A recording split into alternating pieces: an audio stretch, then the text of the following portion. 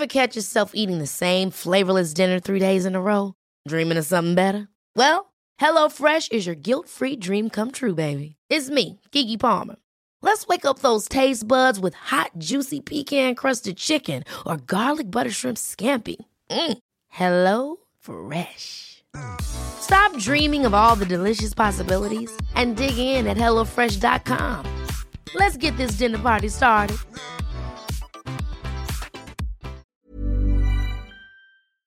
This is the Frey podcast, brought to you by thefrey.com, a place for women who want more from life. This is what I want, this is what I need. If you don't have to go, I can set you free. Are you gonna make a move? Are you gonna come and see? Whatever you wanna do, you know what's cool with me. Rebecca, thank you so much for taking time out of your Sunday to have this chat with me. I've been so looking forward to speaking with you ever since I picked up your book, which is incredible, and we're going to chat about that, but I'm really, really grateful for your time today. Thank you. It's lovely to chat, and I've long been aware of your work as well, so I'm really excited to chat as well. Oh, thank you. Now, your book. Firstly, I have to say, not only is it an incredible,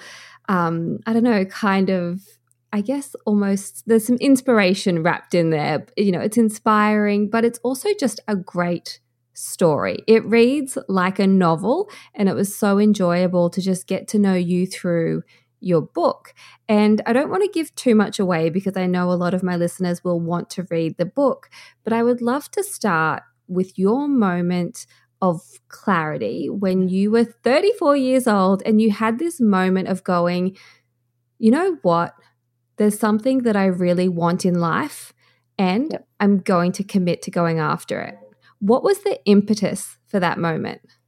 Well, it was Christmas Day, and Christmas is just one of those times of year where I have been a business person. I've had a big career, and so I've always kept myself busy. But Christmas is like that time where you have to stop, really, because everybody stops. And I remember waking up on a fold-out bed in the garage of some friends of my parents. And I was 34, and I remember it was exactly the same kind of Christmas scenario that I woke up on when I was like 10 years old, except there was lots of other kids around then. And now, I'm the only grown-up still tagging along with my parents at Christmas. And I'd always just imagined that I would have my own family and a partner, and I would have progressed to the next life phase, I guess. I'd have little kids running around at Christmas. And at that stage, I hadn't been on a date in 10 years. I mean, there's a lot of reasons for that. But I think mainly I was just afraid of getting rejected. I was afraid of putting myself on the internet. And yet at that point, I freaked out and I thought, I don't want to be alone for the rest of my life. And even though I'm really scared of dating and of getting all the things that could happen, I'm now more afraid of being alone for the rest of my life and missing out. I really didn't want to miss out on having a family, but I also I wanted love. And, that want and fear of kind of missing out on love overtook the fear of getting rejected and looking silly. So that was when I was like, right, I'm going to do something about this. Yeah, there's nothing quite like a massive family milestone to bring your attention towards something that you feel is missing in your life. And as you said, that time of year when everything slows down, it's hard to ignore something that's been kind of inside you and wanting your attention. And something that I really connected with is your approach to this commitment, because it wasn't like you just went, okay, I've decided I'm going to manifest a husband and then just sat back and waited for it to happen, which people do. The thing that I connected with, Rebecca, was your logical, pragmatic, kind of like business-like approach to how you were going to make this happen, because it wasn't a case of like, I'm going to do a vision board and just see what happens. You were like, right, I'm starting with a list. And I'm starting with controlling the input that I'm going to put into this. So talk me through your list and the things that you decided you would be willing to put in. Sure. Well, the first thing was, I had built businesses, and I know that I'm not necessarily the smartest business person in the world, or the most strategic person, but I am really good at sticking to a goal. And so I kind of set myself goals every year for my career. And so it kind of made sense to go, okay, this is what I want. Let's set a goal of, like, it's got to be measurable, right? So my goal was to go on one date every week for a year. And then I just thought I'd figure it out as I went. So that was my approach. And then in terms of a list, I also made a list of what I was looking for in a partner, which, having not dated for 10 years, I just probably went back to my like fairy tale that I had in my mind from being a child. But my list was smart, tall, and fun. And I remember this really clearly, thinking I could only have 3 because any more than that would be too picky. And then, as I go through my journey, I slowly kind of debunk all of those 3 things and work out what's really important. Yeah, and it's funny because tall, fun, and smart, you kind of think to yourself, well, how hard can that be? But then as you move through these dates, you're like, it's never as it seems. And tall, fun, and smart can mean something completely different as you move through these dates. Yeah, it's funny. A lot of the dates, I mean, like you meet them, I think it's the same. Like you do think, how hard can it be? And you meet someone and they're like, oh, they look nice. Why can't I just pick him? Like, he seems fine. And then early in the date, you think, oh, I can't believe this guy's still single. Seems really nice. And then half an hour later, I think as you see some of the dates that I've read, you're like, oh, okay, that's why he's still single. So there's like a lot more kind of going on under the surface than you would see, obviously. And now, speaking of things that were going under the surface, you were also seeing a therapist throughout this process of going on one date per week. And as a reader, you can just see how important your therapist is to you and her insights that she offers you. What valuable tips or, I guess, ideas did she plant for you when it comes to dating? I mean, she loved the fact that I was going to go on one date every week for a year, because she sees a lot of single, men and women, and she just says that they'll go on a few dates and they'll go, oh, everyone's a loser, and they'll also have unrealistic expectations. So, one of the things I remember her saying that she thought was really good about my approach was that you'd get kind of like comparative data. So you know the market when you've gone on that many dates, and you're like, you find a good one, you're like, okay, this is a good one, as opposed to, he's not quite perfect. Let me keep trying here.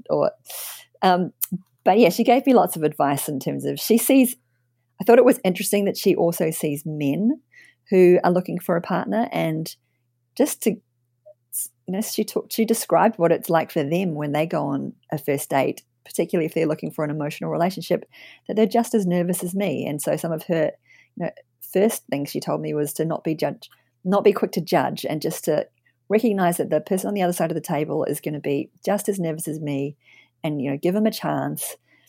Don't judge, and go home later and then make an assessment of whether you think they're a good match or not. But don't on a date be assessing whether or not they meet your criteria, because that's just going to put them off, and you're never going to see what's good in them.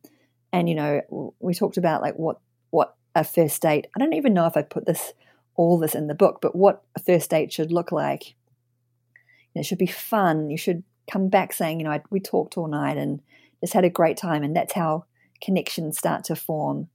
And you can ask all of your life questions about, like, how is this going to go, or that going to go, or what's your vision for the next 5 years, kind of thing. That all comes in time as you build a shared reality. But a first date should all be about having fun, being relaxed, talking, and seeing. You might see if you have aligned values, but it's not about judging and assessing. Such a good point, because there's nothing worse than going on a date where you feel as though you're on a job interview and you're kind of moving through someone's checklist, and you're like, oh, I'm not sure if I'm adding up, because then it only adds to that pressure. And like your therapist, I guess, was saying to you, the fact that you committed to going on a date per week, it just has to lower the pressure, because by default you can't be that, I guess, in that state of anticipation and excitement all that time. So it takes the pressure off a bit. Yeah, I think it did.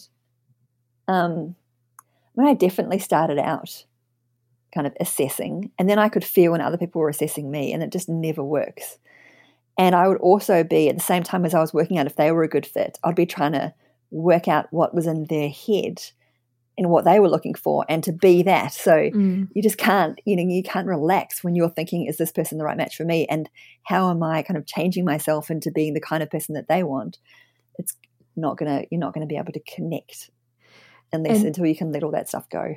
That's right. And with going on a date 1 per week, you really refined your process. You had it down to a fine art when it came to, I guess, your system of, first of all, getting to the whole dating space.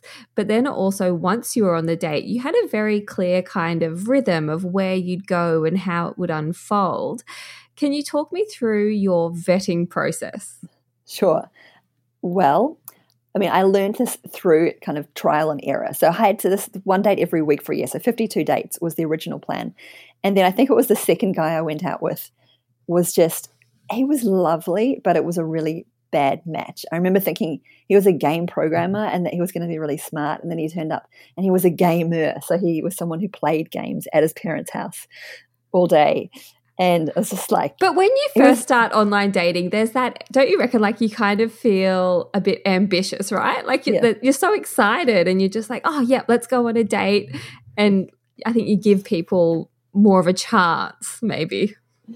Yes. But yeah, so we met for dinner, and then I was like, okay, we had nothing to say to each other, and it was quite awkward. And then, I do remember moving restaurants so I could go somewhere that was sushi, so you could get the pre-made meal, so we wouldn't have to go through the whole process of ordering and waiting for stuff to be cooked. But after that, I thought, okay, I'm going to do screening calls. So I wanted to avoid awkward situations, which were not fun for either of us. And I wanted to make sure that out of my 52 shots, that I was kind of lining up the best possible candidates that were more likely logical to be a match. And so, and I also so my business is called HeyU, so it's an app for ordering coffee. And so at HeyU, we had the sales funnel, which is something I put in the book. So I remember thinking about dating in the same way as I was kind of learning about sales funnels and building a sales funnel for HeyU. So at HeyU, it was about, we sell a product to cafes to help them get more orders from customers. And so we had at the beginning of your sales funnel, you've got to have as many potential cafes as possible. And then you've got to build filters. And then, so you invest your times on the ones that are most likely to convert into paying cafes. And so I was like, okay, right, at the top of my dating funnel, I need to get as many candidates as possible. And so at that stage, I was just using eHarmony. And then I thought, okay, I need more channels. And so I added RSVP, I added Tinder, I signed up for classes, I asked my friends. I just wanted to get as many potential dates as possible. Cast a wide net. Exactly. Because then I could filter. And then I got good at filtering the online profiles. I definitely started to see patterns and what to look for. But a key thing was screening calls. So every Sunday afternoon, I would set up phone calls from I love it. Got at least 4 or 5 phone calls, and then I would choose 1 or 2 of those to go on dates with during the week. And yeah, I always went to the same 2 restaurants. And I thought, I did some coffee dates, but I did think that there needs to be some potential for romance. I'm so with you, Rebecca. Coffee dates just are not it. Coffee dates feel like a job interview, I think. Yeah, I'm with you. It needs to be a drink. You need to put on a pair of heels or just feel like there is the potential for that goodnight kiss, perhaps. Totally, yeah, if it's going well. So I thought I would meet at a bar where there's a restaurant, and then if it was going well, I'd say, let's stay for dinner. And then, you can have one of those nights where you talk all night, and that's how you start to build a connection. So I chose, it was the winery and it was the Victoria Rooms, which I don't think is there anymore, but those were the 2 restaurants / bars that I would go to. And they were close to my house, and they had nice lighting, and it wasn't too noisy. So it was like all those things that were important. And yeah, so it was, I remember thinking that it was like a controlled experiment. I was just going to say that. I've got that written down here, Rebecca, because I'm like, as I was reading it, as someone who I don't mind being in control, I was like, oh, this appeals to me, like knowing knowing that you are going somewhere that you're comfortable, that you'll have a table that you like. And I had to laugh when I was reading the part. And this is what I mean by your book reads like a novel, but reading the interaction between you and the waitress, and you're like, just pretend you don't see me here every week with a different man. Just give me the spiel. Ask if I've been here before. And I was like, that is so good. Yeah, well, that was very true. They had a tapas menu, and every week is the same spiel that they give. Like, have you been here before? Let me explain the menu. Oh, I was laughing when I was reading that because it took me back to when I was a teenager. I went on a date with a guy. I'm talking like I'm 16, 17, and we went to this cafe that was really well known where I grew up, and we had hot chocolate, and it was like this cute little date. And then the next night I went on a date with a different guy, and we went to the same spot, and it was the same waitress. And I was like, oh, I'm learning a lesson here. Like, okay, this is interesting. So I was definitely having a giggle when you were saying to the waitress, just treat me like it's my first time. So good. I have to ask, when you were going on these dates, was it in the back of your mind that you were going to write this book just because it reads so beautifully? No, all that was in my mind was I wanted to find love. I did think I wanted to have a family. It was those two things. But really, after a while, I mean, I got to 37 and I still hadn't found anyone. And then I was like, right, I'm not going to be able to pull this off. But I just still want to find love. So that was all I was thinking. And then it wasn't until, I was writing a business book, and then I got partway through it and I was finding it really boring to write. And I was telling the story of how I met Rod at every dinner party I went to, and people would like lean in and go, tell me more about that. Tell me what happened. And then I was like, okay, this is a much more interesting story, and probably it will add a lot more value to people's lives than another business book. Totally. And I can understand why people do lean in to hear this story, because it's not the common well-worn trope. Like so many women in their 30s who do want love and do want a family, it ends up becoming more about the battle of how hard it is and how there are no good men left and all of that stuff. And just I know it did waver at times, because how could it not when you're going through this for years? But there was like this unwavering sense of hope and optimism of, you know what, I'm just going to keep putting one foot in front of the other, and I'm going to keep showing up on these dates. What did you do when you experienced dating app fatigue or burnout? I thought of myself as an 80-year-old woman. And I thought about like her looking back on her life, and I wanted to be able to say to her that I gave it everything I had, because I knew how important it was to me, and I knew how much time I invested in my business and my career. And, just from a general value perspective of like, this is how much value your career and your business is going to add to your overall life experience versus finding a great love and making a family. Like what, and it was just like finding love in a family was going to add so much more to my overall life experience than my business. And so why was I investing so much time in my business and, just doing the dating on the side? I was prepared to give it the same, if not more, priority than I was giving my work, because it was, because of the kind of value equation, really. I love that. And just in conversations I've had with women myself, I've noticed that sometimes women do feel a little bit of maybe shame, or maybe a little bit of, they're experiencing thoughts and feelings around it being an anti-feminism thing to want that relationship so much. Did you feel any shame at all about going, you know what, I am going to make this a really big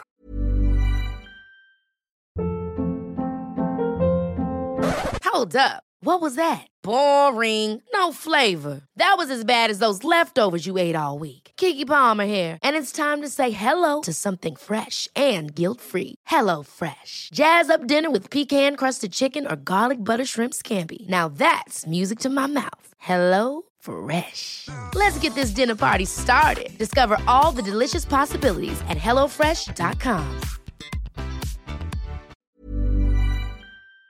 Priority in my life? No, I didn't, because I wanted it so much. I think in my heart it was what I wanted. I definitely felt shame about writing a book about it, because I think people would expect me to write this kind of power woman business entrepreneur book about capital raising but to say that the most important thing was to find love, and this was actually the hardest thing that I've ever done, and everything that I learned through it, and I actually thought I was going to get more criticism than I've had. I mean, maybe I've been criticized and I haven't heard it, but I was just like, I'm just going to be honest, because if I feel like this, I reckon other women feel like this as well, and if I can just impact one of them, just one person, then it will be worth doing.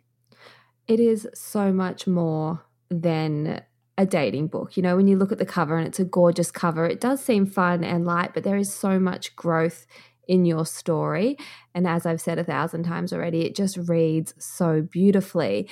And it's really nice to read about your growth and, you know, to watch those changes occur, like from the very literal change of you had this list of 3 things, and then the end of the book, the knowledge that you share about what it is that you really want in a partner is so beautiful and so profound.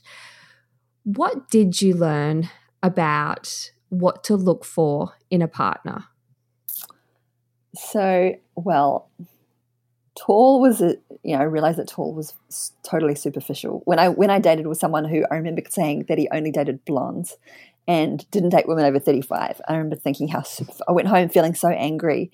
And then I thought about tall in comparison, that being actually very similar in terms of choosing someone based on something superficial. That is so true. I've had so many conversations with girlfriends where it's like, yeah, tall is so important, but imagine if we overheard them saying size 8 is so important.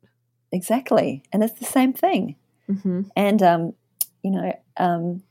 then I met someone who was smart and fun, and he was actually, we went away for the weekend together, and he was not very nice to me at all. It was pretty rude and uncaring, and I felt awful. And then I thought, oh, okay, nice. Someone who cares about me, that's really important. That's actually the most important thing. And I did come back and tell this to my therapist, because she laughed at my list initially, but she didn't tell me what was wrong with it. And then I was like, I worked it out. Okay, caring, that's really important. And she was like, because I'd asked her, women that she sees, or couples that she sees further down the track, when they're breaking up, what is it that she sees in terms of a common trait to watch out for? And then she said, nice goes a really long way in those conversations later down the track. Someone who's caring, and she said nice is good to come home to. And then there's other things like about having shared values. Someone who, I don't mind saying, I think everyone knows I did find my 138th date was successful, and I met my wonderful now partner Rod, and we have 2 beautiful little children. But what was I going to say? There was a couple of things about him which I hadn't worked out in terms of I wasn't looking for them, but I worked out that they were really important as we started our relationship. So one was that he's really behind me and my growth. And, he's come to all the book launches and he does a little speech beforehand. And when I'm doing my webinars, he's doing the tech in the background. And he's just like that real team effort. Yeah, he's really proud of me. And I think that is really important. And the same for me, for him, I think growth is just such an important aspect of life. And your partner's got to be someone who's behind you and supporting you in your growth forever. And the other thing is the ability to self-reflect. And I think that goes to kind of how you argue. So I remember our first date, him talking about his dad and how they didn't used to get along. But then he worked out, as time passed, that some of his dad's traits are actually really useful and that he's actually got some of them himself. So it was like that he kind of worked out that he wasn't the first conclusion he came to wasn't right. And he was able to step back and think, oh, okay, look at it from someone else's perspective and then come to a different conclusion. And that's so important when you're arguing with someone, which we always argue. Like people, I don't think there's relationships that don't argue, but we can both kind of step back and go, okay, well, what is it that you're trying to achieve here? And he'll look at it from my perspective, I'll look at it from his perspective. We'll usually come to some kind of compromise and understanding. We won't usually have that same argument again. So I think, that ability to self-reflect is really important as well. Self-awareness and self-reflection are such attractive qualities. I often get asked from women on Instagram, what are some great questions to ask people on first dates? Because I'm single and I share bits and pieces along the way. And I always say when I get asked that, I think it's just so much better to listen. Listen to what someone is saying because they will tell you the information you need to know without specifically going, oh, and in this situation, what would you do? You just have a conversation and you'll know if you're speaking with someone who has that ability to self-reflect. I mean, I can remember very clearly I went on a date with a guy who was so lovely and he was sharing some personal information with me about the way his relationship ended. And I sort of said, and why do you think it ended in that way? And he said, oh, I've got no idea. And it kind of just made me think, oh, what a shame. Like, what a missed opportunity. Because if you could sort of peel back the layers and go, I think it was because of X, Y, Z, or, maybe it was this or maybe it was that. It's that ability to reflect and grow, which is so attractive and so important, I think, when you're looking to sustain a relationship moving forward. Yeah, definitely. I think how they talk about their family is important. I mean, you don't have to ask every question about their family, but if they talk about their family fondly and, they've cared for people when they've needed them, I think that's a good indication of niceness. I did have one question that I will share that I think is quite a good diagnostic. This is not necessarily for a date, but this is what I used on my screening calls. And that was around why, what you do for a living and why do you do that? Love it. That was quite a good indicator of values. Because, the example I gave in the book was, I dated many lawyers, but a lot of them, I think this is partly a Sydney thing, went to a fancy school and said, oh, my friends did finance and I didn't want to go into finance because I wasn't good at maths. And you're like, well, that's not really a very good reason. If you told me that you saw some injustice when you were young and you thought, I really want to fix that, I want to contribute, then that's the kind of answer that I was looking for. Yeah. And my lovely partner talked about he became a high school teacher and why he became a high school teacher and the impact he wanted to have. So it was I could tell he thought about what he was doing and he had some purpose behind it, which just signaled a shared values, I guess. Purpose, and also just the fact that he cared about the way he was showing up in the world. And that question, I have stolen that from your book and I'm using that now. I think it's such a good one, especially when having conversations on dating apps. It's the path of, how are you? How's lockdown? What do you do for work? And you just kind of get so sick of having the same chats over and over. And just by slightly changing the what do you do for work and adding in the why do you do that, it reveals so much. And back to what we were saying just a moment ago, people will give you so much information in their responses, in the way that they just talk. As you said, oh, I fell into it because I didn't want to do blah, blah, blah.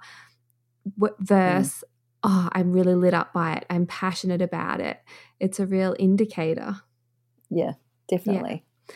Another thing that you mentioned in the book that is important is someone who is steady, and you use the term steady Neddy. Oh, yeah. This is because, so at the end, in my epilogue, I interviewed this kind of world-leading professor, researcher in dating psychology, because I wanted to unpick everything that I'd learned and get what does the kind of research say about this. And he had, in his research lab, had spent a lot of time about looking at the personality traits of people who are likely to have successful long-term relationships. And he had three things. One was and a kind of overall agreeableness. I think that's the ability to self-reflect and kind of see another person's perspective. Another was generally positive. So just because if you have a positive outlook, you're more likely to be resilient. So like I kind of like bias towards optimism. And the third, but this was the most important one, was conscientiousness. And I remember his quote was, "I know it's not sexy, but steady Neddy is who you're looking for." And so it was like people who, could hold down a job for a period of time, have had relationships in the past, for a period of time. Like, goes a long way. Yeah, people who are reliable. And it's just like in the early stage of a relationship, there's an attractiveness in someone not calling you back. And then it's like what happens is, you're waiting for a phone call or you're waiting to meet someone that didn't show up. And then you panic. And then eventually they call and you're like, oh, and you think of that as passion, but actually it's just relief. Like it's the chemical that's happening in your brain. And the dopamine hit. Yes, that dopamine hit is not passion, it's relief. And he said what you actually want is someone who does call. If they say they're going to call you at 7, that they call you at 7 and you make a plan and they stick to it. And he's just like, that is, can be confused early in a relationship of not having like that kind of fiery passion because it's so steady. But that is the kind of person who's going to make a great long-term partner. And it was like that with Rod. Like there was the early stages of a relationship were not, there was no up and down fear. And I did question, is this what falling in love is supposed to feel like? And when I ran that past the professor, he was like, that is exactly what falling in love is supposed to feel like. It's like this, you build trust over time and you create love as you build a shared reality, over time. And that's what builds strong love. It's not these kind of like big peaks and troughs of, is this person going to turn up or not? And, oh my goodness, he does like me. Great. Which makes so much sense, especially given everything that we know now about our nervous system. When we are with someone who does that to us, when we're up and then we're down and we're in freeze and flight and then we're living for that relief hit, as you mentioned, that's no good for us. It's no good for us to be with someone who has that impact on our nervous system versus someone who is more calming and steady and stable. And as you said, it's not that rush, that, endorphin peak and then drop, but it's really good for us.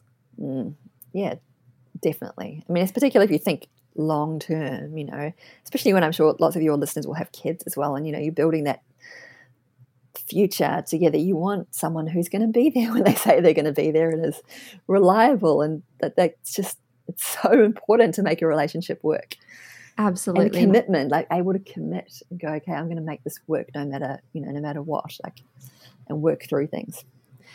And speaking of working through things, before you had your 138th date and met Rod, you had a moment of kind of like a personal kind of almost like a come to Jesus moment where you had to release some things that you had been carrying around. And reading through your, I don't want to say rock bottom, but reading through your moment of having that emotional breakdown and feeling like everything's so hard, but then your triumph and the way that you came through it was really, really beautiful to read. And I know that a lot of people listening might be in that situation where they're feeling like, oh, it's all too hard, it's all too heavy. What would you say to them?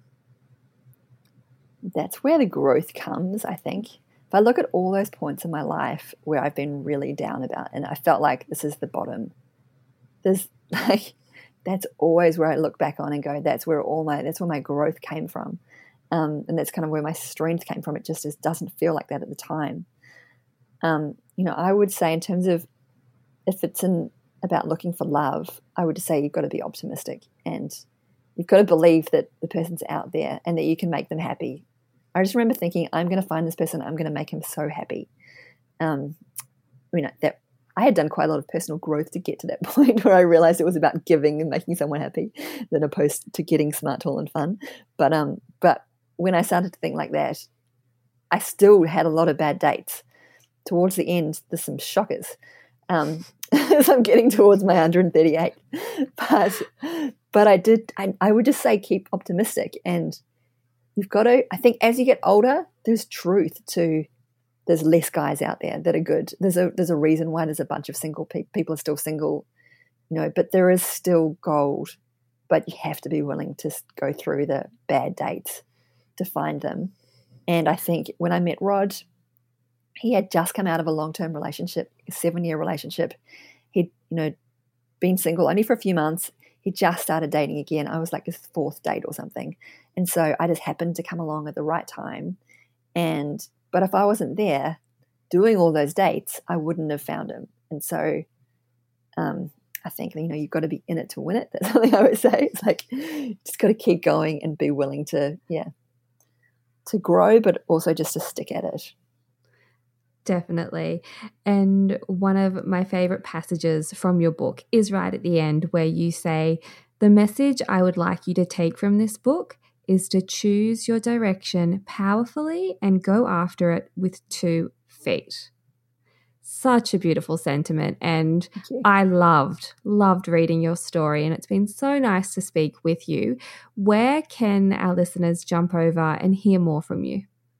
So there's lots on my website, which is RebeccaCampbell.com. So I've got, my book launch, lots of webinars and lots of content on there. And get the book. I would love people to read the book. The best place to order the book is Booktopia, but it should be in all bookstores in Australia. And my Instagram is @RebeccaCampbellWriter. Yeah, beautiful. They're the main places. I will make sure I have all of those details in the show notes. Rebecca, thank you again for sharing your story. Oh, actually, I should quickly ask, have any of the men that you dated reached out to you since writing the book?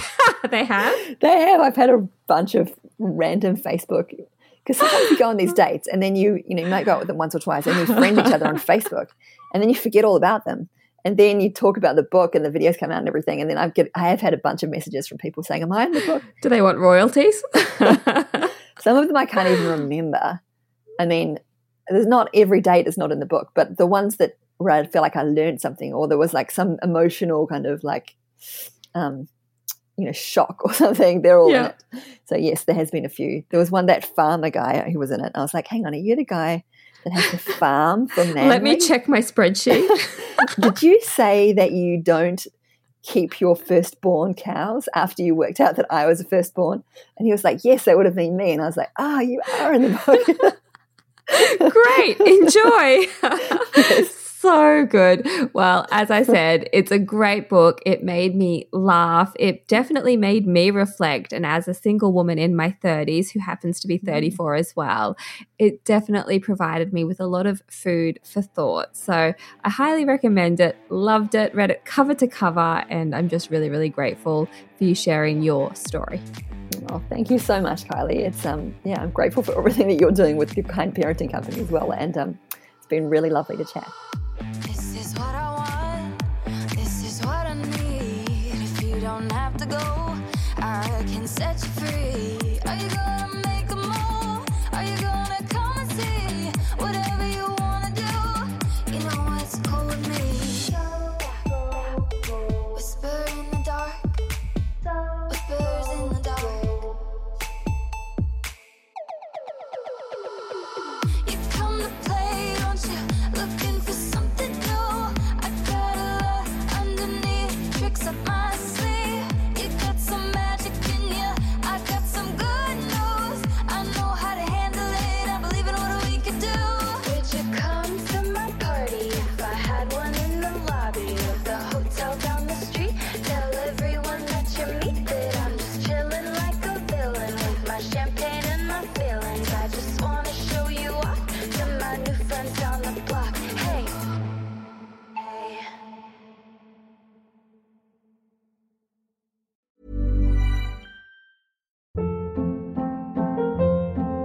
Hold up. What was that? Boring. No flavor. That was as bad as those leftovers you ate all week. Keke Palmer here. And it's time to say hello to something fresh and guilt-free. Hello Fresh. Jazz up dinner with pecan-crusted chicken or garlic butter shrimp scampi. Now that's music to my mouth. Hello Fresh. Let's get this dinner party started. Discover all the delicious possibilities at HelloFresh.com.